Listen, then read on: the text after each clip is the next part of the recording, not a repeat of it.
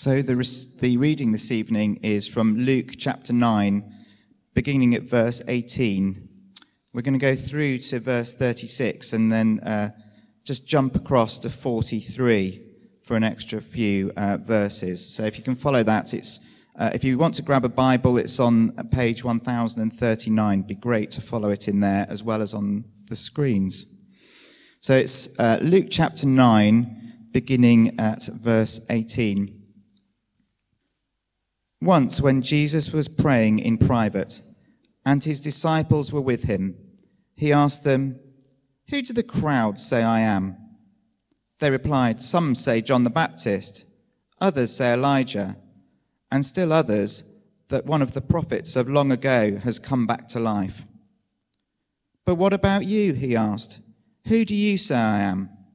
Peter answered, "God's Messiah." Jesus strictly warned them not to tell this to anyone, and he said, "The Son of Man must suffer many things and be rejected by the elders, the chief priests, and the teachers of the law, and he must be killed and on the third day be raised to life." Then he said to them all, "Whoever wants to be my disciple must deny themselves and take up their cross daily and follow me. For whoever wants to save their life will lose it, but whoever loses their life for me will save it. What good is it for someone to gain the whole world and yet lose or forfeit their very self? Whoever is ashamed of me and my words, the Son of Man will be ashamed of them when he comes in his glory and in the glory of the Father and the holy angels. Truly, I tell you, some who are standing here will not taste death before they see the kingdom of God." About 8 days after Jesus said this, he took Peter, John, and James with him and went up onto a mountain to pray. As he was praying, the appearance of his face changed, and his clothes became as bright as a flash of lightning. 2 men, Moses and Elijah, appeared in glorious splendor, talking with Jesus. They spoke about his departure, which he was about to bring to fulfillment at Jerusalem. Sorry, if I jumped. No, I'm there. Peter and his companions were very sleepy, but when they became fully awake, they saw his glory and the 2 men standing with him. As the men were leaving Jesus, Peter said to him, "Master, it's good for us to be here. Let's put up 3 shelters, one for you, one for Moses, and one for Elijah." He did not know what he was saying.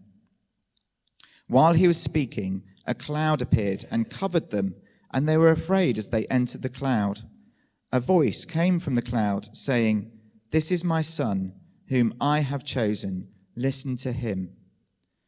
When the voice had spoken, they found that Jesus was alone. The disciples kept this to themselves and didn't tell anyone at that time what they had seen. Then jumping down to 43. While everyone was marveling at all that Jesus did, he said to his disciples, "Listen carefully to what I'm about to tell you. The Son of Man is going to be delivered into the hands of men." But they didn't understand what this meant. It was hidden from them, so that they did not grasp it, and they were afraid to ask him about it. An argument started among the disciples as to which of them would be the greatest. Jesus, knowing their thoughts, took a little child and made him stand beside him. And then he said to them, "Whoever welcomes this little child in my name welcomes me.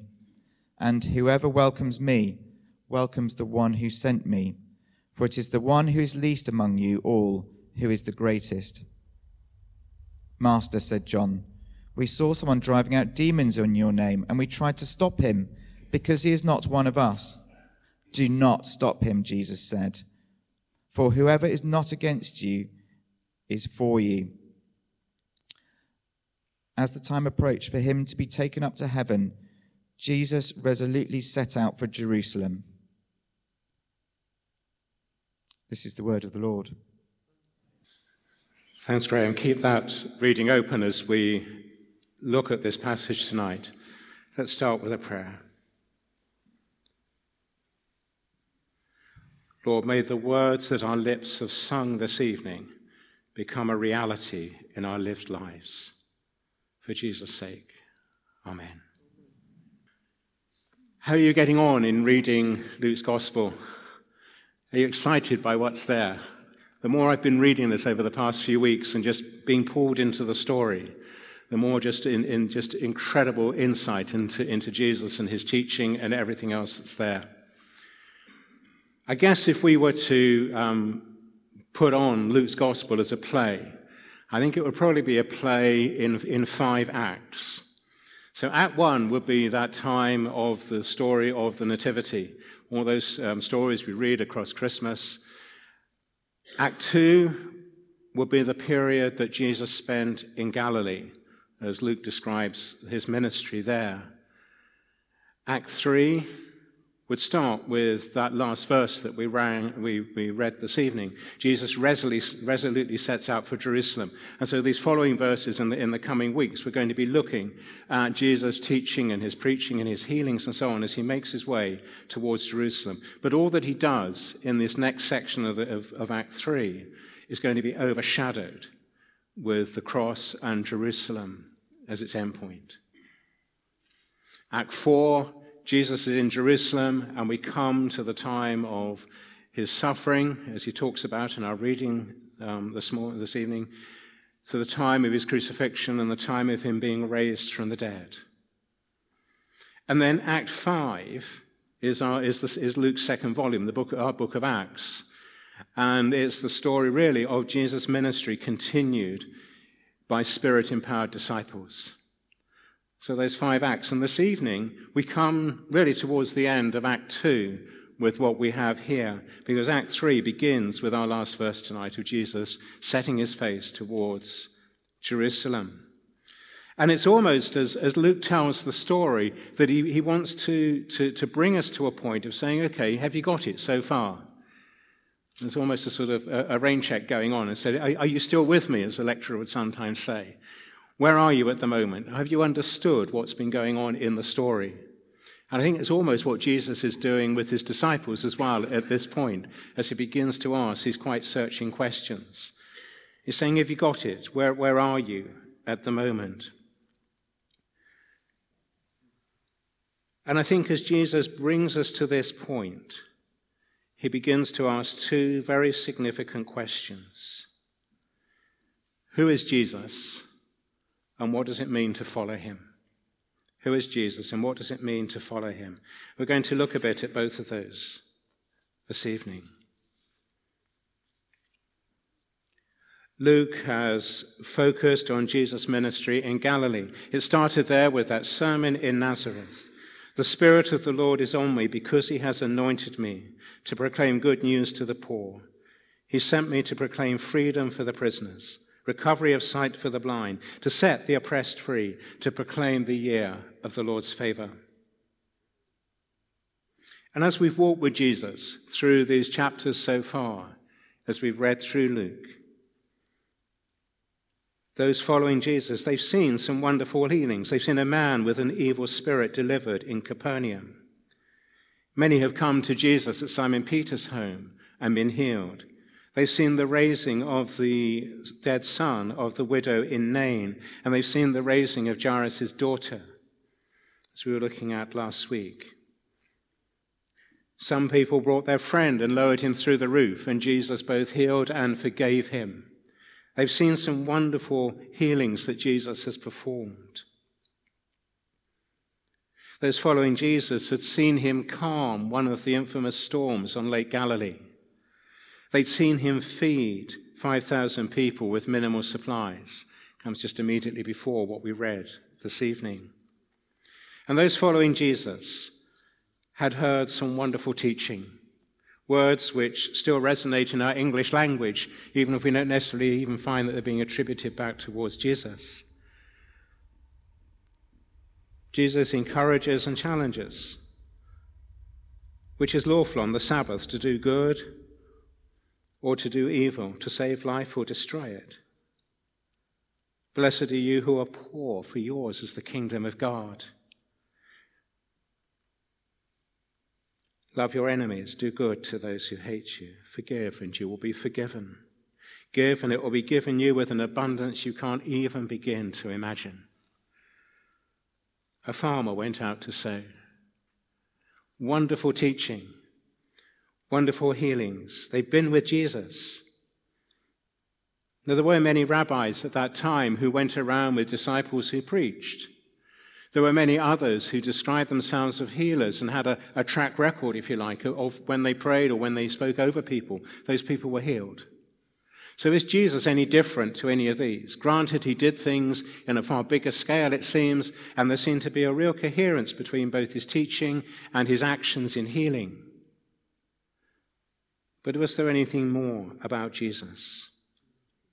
So in verse 18, as we read at the start of our reading, once when Jesus was praying in private and his disciples were with him, he asked them, "Who do the crowds say I am?"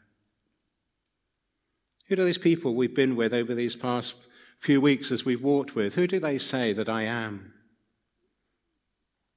One of them pipes up and says, well, some of them reckon you're John the Baptist. Some say you're Elijah or Elisha or one of the prophets.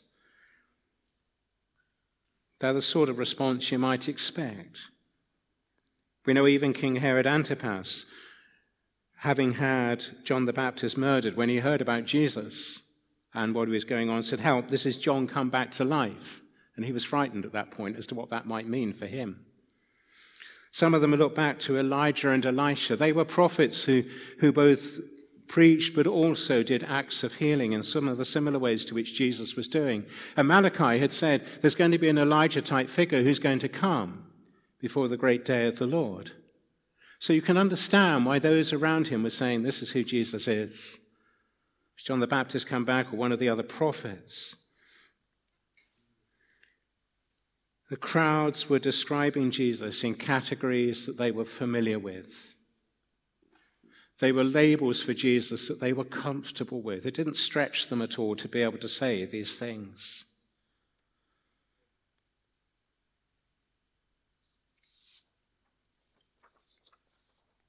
Jesus said, who do the crowds say that I am? Have a think for a moment, maybe in twos and threes. Think of the crowds today, the people that you're with most days during the week and elsewhere. If people ever stop to think, what answer would they give if you were to ask them, who is Jesus? Just turn to each other and just ask that question. And I'll get Jack to come round with a microphone in a minute and get some answer. But those you work with or whatever, if you ask them about Jesus.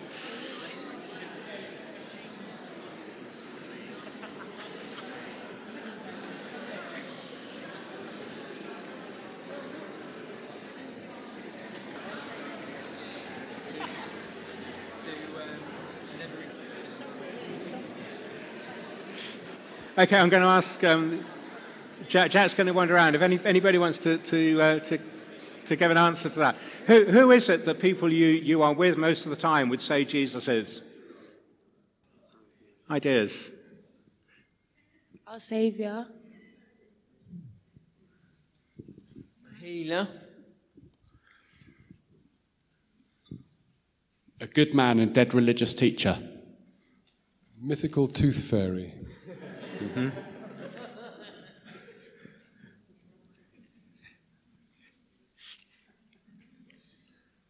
Others? Okay.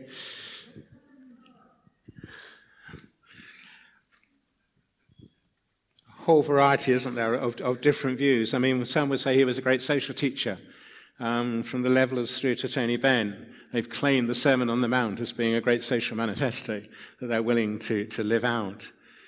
Some would say that he was a failed hero. He just got to the point where the authorities couldn't stand him any longer. And as with so many other revolutionaries, he was put down. A whole variety of different ways in which people will answer, who do the crowds say that I am? See, and for Peter too, it was an easy question for him to answer. He didn't have to do any thinking for himself as to who Jesus was. He just had to pick up what it was they'd been talking about in the marketplaces, and as they'd walk through the fields and talk with the farmers and the shepherds and so on. Who was it they were saying Jesus is? Quite easy to actually answer that question. Who do the crowds say that I am? But Jesus turns it tight, doesn't he? And says, okay, Peter, who do you say that I am? Who do you say that I am? And it's a question he asks each one of us. Who do you say that I am? I wonder how immediate Peter's response was. Did he stop and think, or did he simply blurt out, you are the Messiah of God, you are the Christ of God, you are God's anointed one? There are all different ways in which you can translate the words that are there. God's anointed one is the description Jesus used of himself in that Nazareth sermon. The Spirit of the Lord is on me. Why? Because he has anointed me. Messiah. Jesus tells Peter to keep that quiet, not because Peter had got the assessment wrong, but because there was so much that went with that word Messiah, which Jesus didn't actually fit in the culture of the day. For those of the day, the Messiah was going to be a great conquering hero like David, who would come in, would wipe the Romans out and set up the kingdom of Israel. Even after all the events Jesus talks about in this passage this evening, we find them at the beginning of Acts saying, okay, Jesus, is it now you're going to get the kingdom back to Israel? They still had that vision of the conquering hero who's going to come and throw away the oppressors. Jesus wants to expand their thinking and their understanding. He wants them to think bigger than that. Jesus opens the door to something far greater. Yes, Jesus is Messiah. Yes, he is God's anointed one, but not the sort of Messiah that the crowds would have gone for. His Messiahship will be one which will involve suffering. It will involve rejection. It will involve death. And it will involve being raised from the dead. That's the sort of Messiah that Jesus is. And those actions open his saving power in a way which was blown their minds if they'd really begun to understand it at the time. Still does for us today in terms of all that Jesus has done.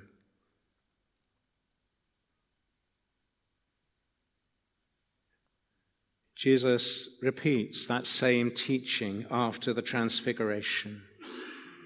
And not surprisingly, we're told they didn't understand what this meant, and they were too afraid to ask. As one commentator I read this week said, it's one thing to be taken for a fool by staying quiet. It's quite another to open your mouth and have it proved. Yes, Jesus is a Messiah, but he's a Messiah like nothing in their dreams. And so Jesus goes on to try and build a bigger picture for them to understand who he is. He says that he describes himself here as the Son of Man. Now, at one level, that's simply saying, I'm human. That's important. Jesus was human. He was human, but he went beyond that.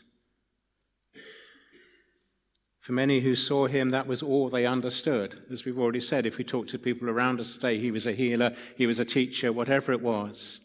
He was just a man like any other man. But Jesus uses that phrase, and I wonder whether the disciples suddenly began to remember other things that they'd learnt in synagogue school. About a prophecy, about a vision that the prophet Daniel had, where he seemed to be looking into the throne room of heaven. And there was one like a son of man, clothed in white, in the presence of God himself. Maybe we look back and reinterpret it in that way, but I wonder whether there were just inklings of that beginning to come as Jesus begins to open their minds to who he really is. And then between those two uses of the term Son of Man, we have this episode of what we call the Transfiguration. Peter, James, and John, they go up the mountain with Jesus, and they have this incredible hilltop experience. It's an experience that leaves them speechless and afraid. Particularly as the cloud falls around them on top of a mountain. If you read your way through the scriptures, you'll know that very often mountaintop experiences with the cloud coming down are a sign that God himself is coming to speak and to be present. And it was no different this time, because out of the cloud they hear this voice. This is my son, whom I have chosen. Listen to him. This is my son, whom I have chosen. Listen to him. That description of Jesus as God's son forms a bookend for Act 2 of Luke's drama. Because if we go back to the start in his baptism, as Jesus prays afterwards, we hear that a voice came from heaven saying, "You are my son, whom I love. With you I am well pleased." My son. Here we come into something incredibly mysterious about the nature of Jesus. Here's the answer to who is Jesus. This Jesus is the God-man, fully human, fully divine, who came and walked this earth, who came among us. As Eugene Peterson so brilliantly put it, God became flesh and pitched his tent in our backyard. But that's what God has done in the person of Jesus. Yes, he is human. He understands all that we go through as human beings. But yes, he is God fully and totally.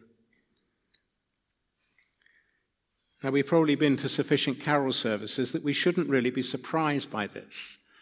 You remember what happens when the angel comes to Mary and says, "You're to bear a child, and he is to be called the Son of the Most High." It's an alternative way of saying Son of God.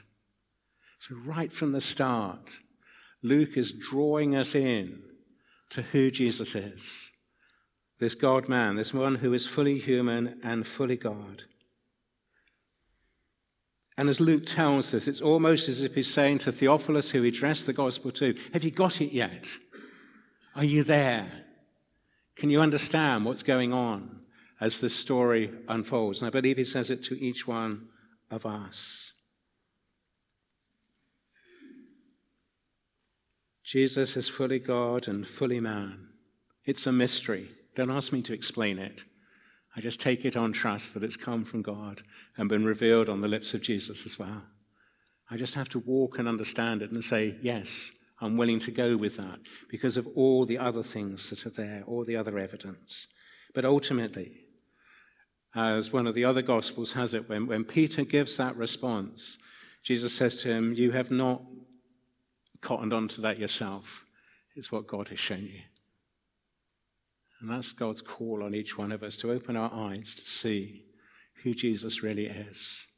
The God-man, the one who is fully human and fully divine, and all that that means for us.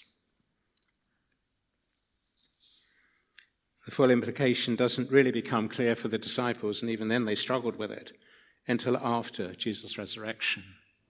But we find the genesis of all of that here in Luke chapter 9. Who is Jesus? He is the God-man who will now resolutely set out for Jerusalem and all that Jerusalem holds. Jesus asked each one of us the question, who do you say I am? We've actually, in a way, answered that in a lot of what we sung already tonight. We sang, Jesus, reign in me. We've sung about God's promises, and they're all summed up in Jesus, the God-man, the Son of Man, Son of God.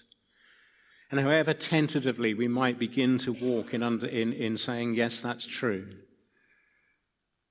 there's more and more to learn as we go on. Theologians over the past 2,000 years, great tomes, many PhDs written, and so on, in terms of what this actually means and what this means for us and what it looks like.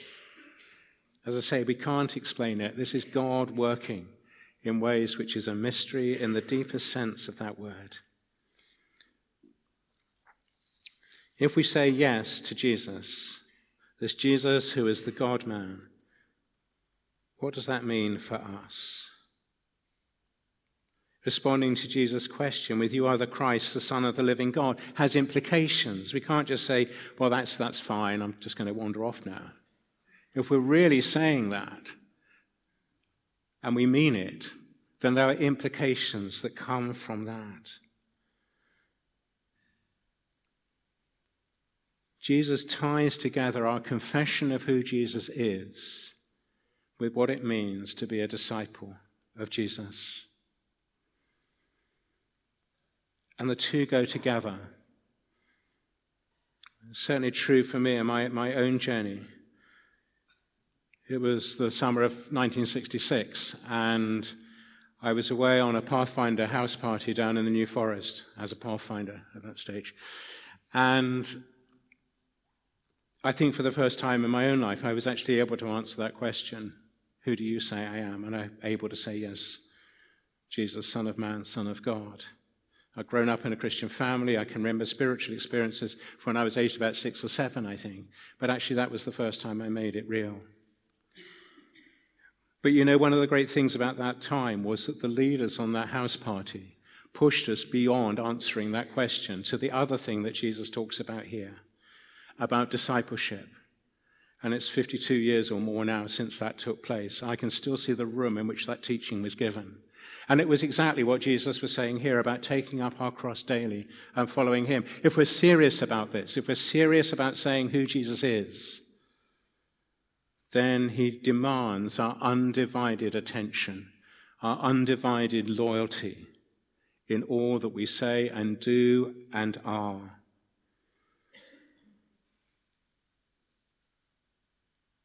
You see, if Jesus is who he is revealed to be in our reading, if he goes on to suffer, to die, and to be raised, then surely following him is what matters above everything else. It matters above ambition, above career, above family, above riches, above marriage, about being liked, above everything. It means saying, Lord, I'm going to sell my life out to you, and I'm going to follow you wholeheartedly in what I do. What might that look like? I don't know what it will be like for you. Maybe it will be that for some of you here this evening, as he did with me when I was 21, there's a call on your life to remain single for the kingdom's sake, that you might live your life out wholeheartedly for him as a single person. It might be for those of you perhaps who are coming towards the end of teaching courses and being trained to be teachers, of God saying, I want you to forsake the leafy lanes of Hampshire, and I want you to go into the most deprived city centre areas to teach. For others of you, it might be that God is saying, this country is not where I want you to minister. There are other places where I want you to go and to follow that through. For some of you, it will be, I want you to build a family that's going to reside in a community where you're going to impact that community for Jesus. But you're always going to be looking outward. It's a call to say, Jesus, I am your servant, and I will go where you want me to do, and will do what you want me to do. It's that serious that Jesus is calling us to. The disciples immediately got it wrong in our reading this evening. First thing we find them doing is they're arguing over who's going to be the greatest. It's not the last time they'll do this. Luke records the same thing happening right at the heart of the Last Supper on that night that he was betrayed. It's unbelievable when we read it, but actually, what was going on? They were saying, well, I want to be top dog. Jesus says, that isn't the way you live. And to do it, he brings the one who is the most despised outsider of that society into the middle of the disciples, a little child. Children were washed away, basically, in that society and weren't seen as being anything. And Jesus brings the little child in and saying, you've got to be as like that. That's the example of what it means to follow me, to serve me with all that you are and all that you have. There's no place for pride in what we've done as we serve Jesus. There's place for rejoicing in what Jesus has done through us. And that is great to do that. And then what else happens? They want to confine Jesus to themselves. John says, Lord, we saw somebody casting out demons who wasn't one of us. They didn't belong to us, Lord, so can we go and stop them? And Jesus says, no, because they also are part of me. Jesus is there for all. And we'll see that in even more next week when we look at the parable of the Good Samaritan in Luke chapter 10. But for this evening, Jesus calls us to follow him. Luke opens and closes Act chapter 2 of his gospel with those two declarations of the Father. To Jesus, God says, you are my Son whom I love. With you I am well pleased. And at the transfiguration, this is my Son whom I love, whom I have chosen. Listen to him. Are we willing to listen to him?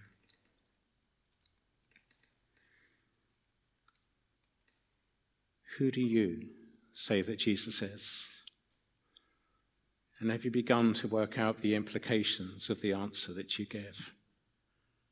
That you might follow him wholeheartedly, day by day, moment by moment, wherever that might lead, whether it's in the mountaintop experiences or whether it's in the valley, that you will allow Jesus to lead you in his way.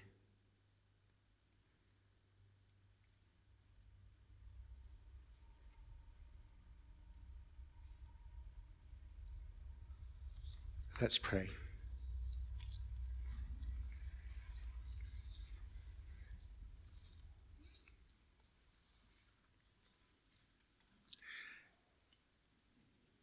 We've sung in our songs already this evening. We've asked that Jesus might reign in me. Lord, we pray that we may make a reality of that if we're serious in following you, that we allow you to reign in our lives. But Lord, thank you also that we have sung, faithful you are and faithful you will be, that all your promises are yes and amen.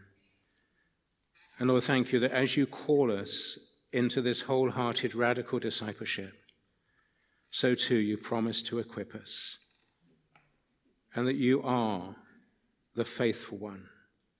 Help us to trust you.